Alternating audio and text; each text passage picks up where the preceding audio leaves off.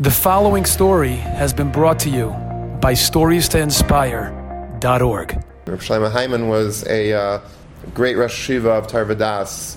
Chidusha Reb Shlomo, he rocked the world. He rocked the Torah world. His Chidushim blew open the world. He didn't have children, so his Talmidim were like his children. And him and his wife, had a very close marriage. They had they just had each other. That was their whole family. So when Reb Shlomo Hyman was older, he had a heart condition.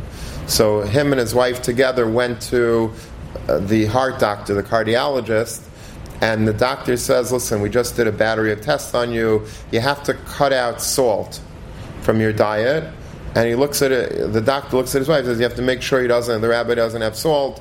The food might not be tasty, but, that's the price you have to pay for good health. So Reb Shlomo Hyman looks at his wife and he says to her, do you think it's possible that you could make food that doesn't have a good taste?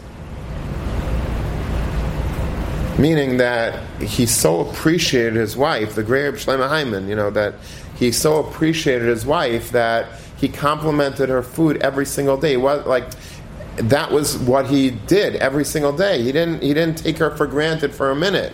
Enjoyed this story? Come again. Bring a friend. StoriesToInspire.org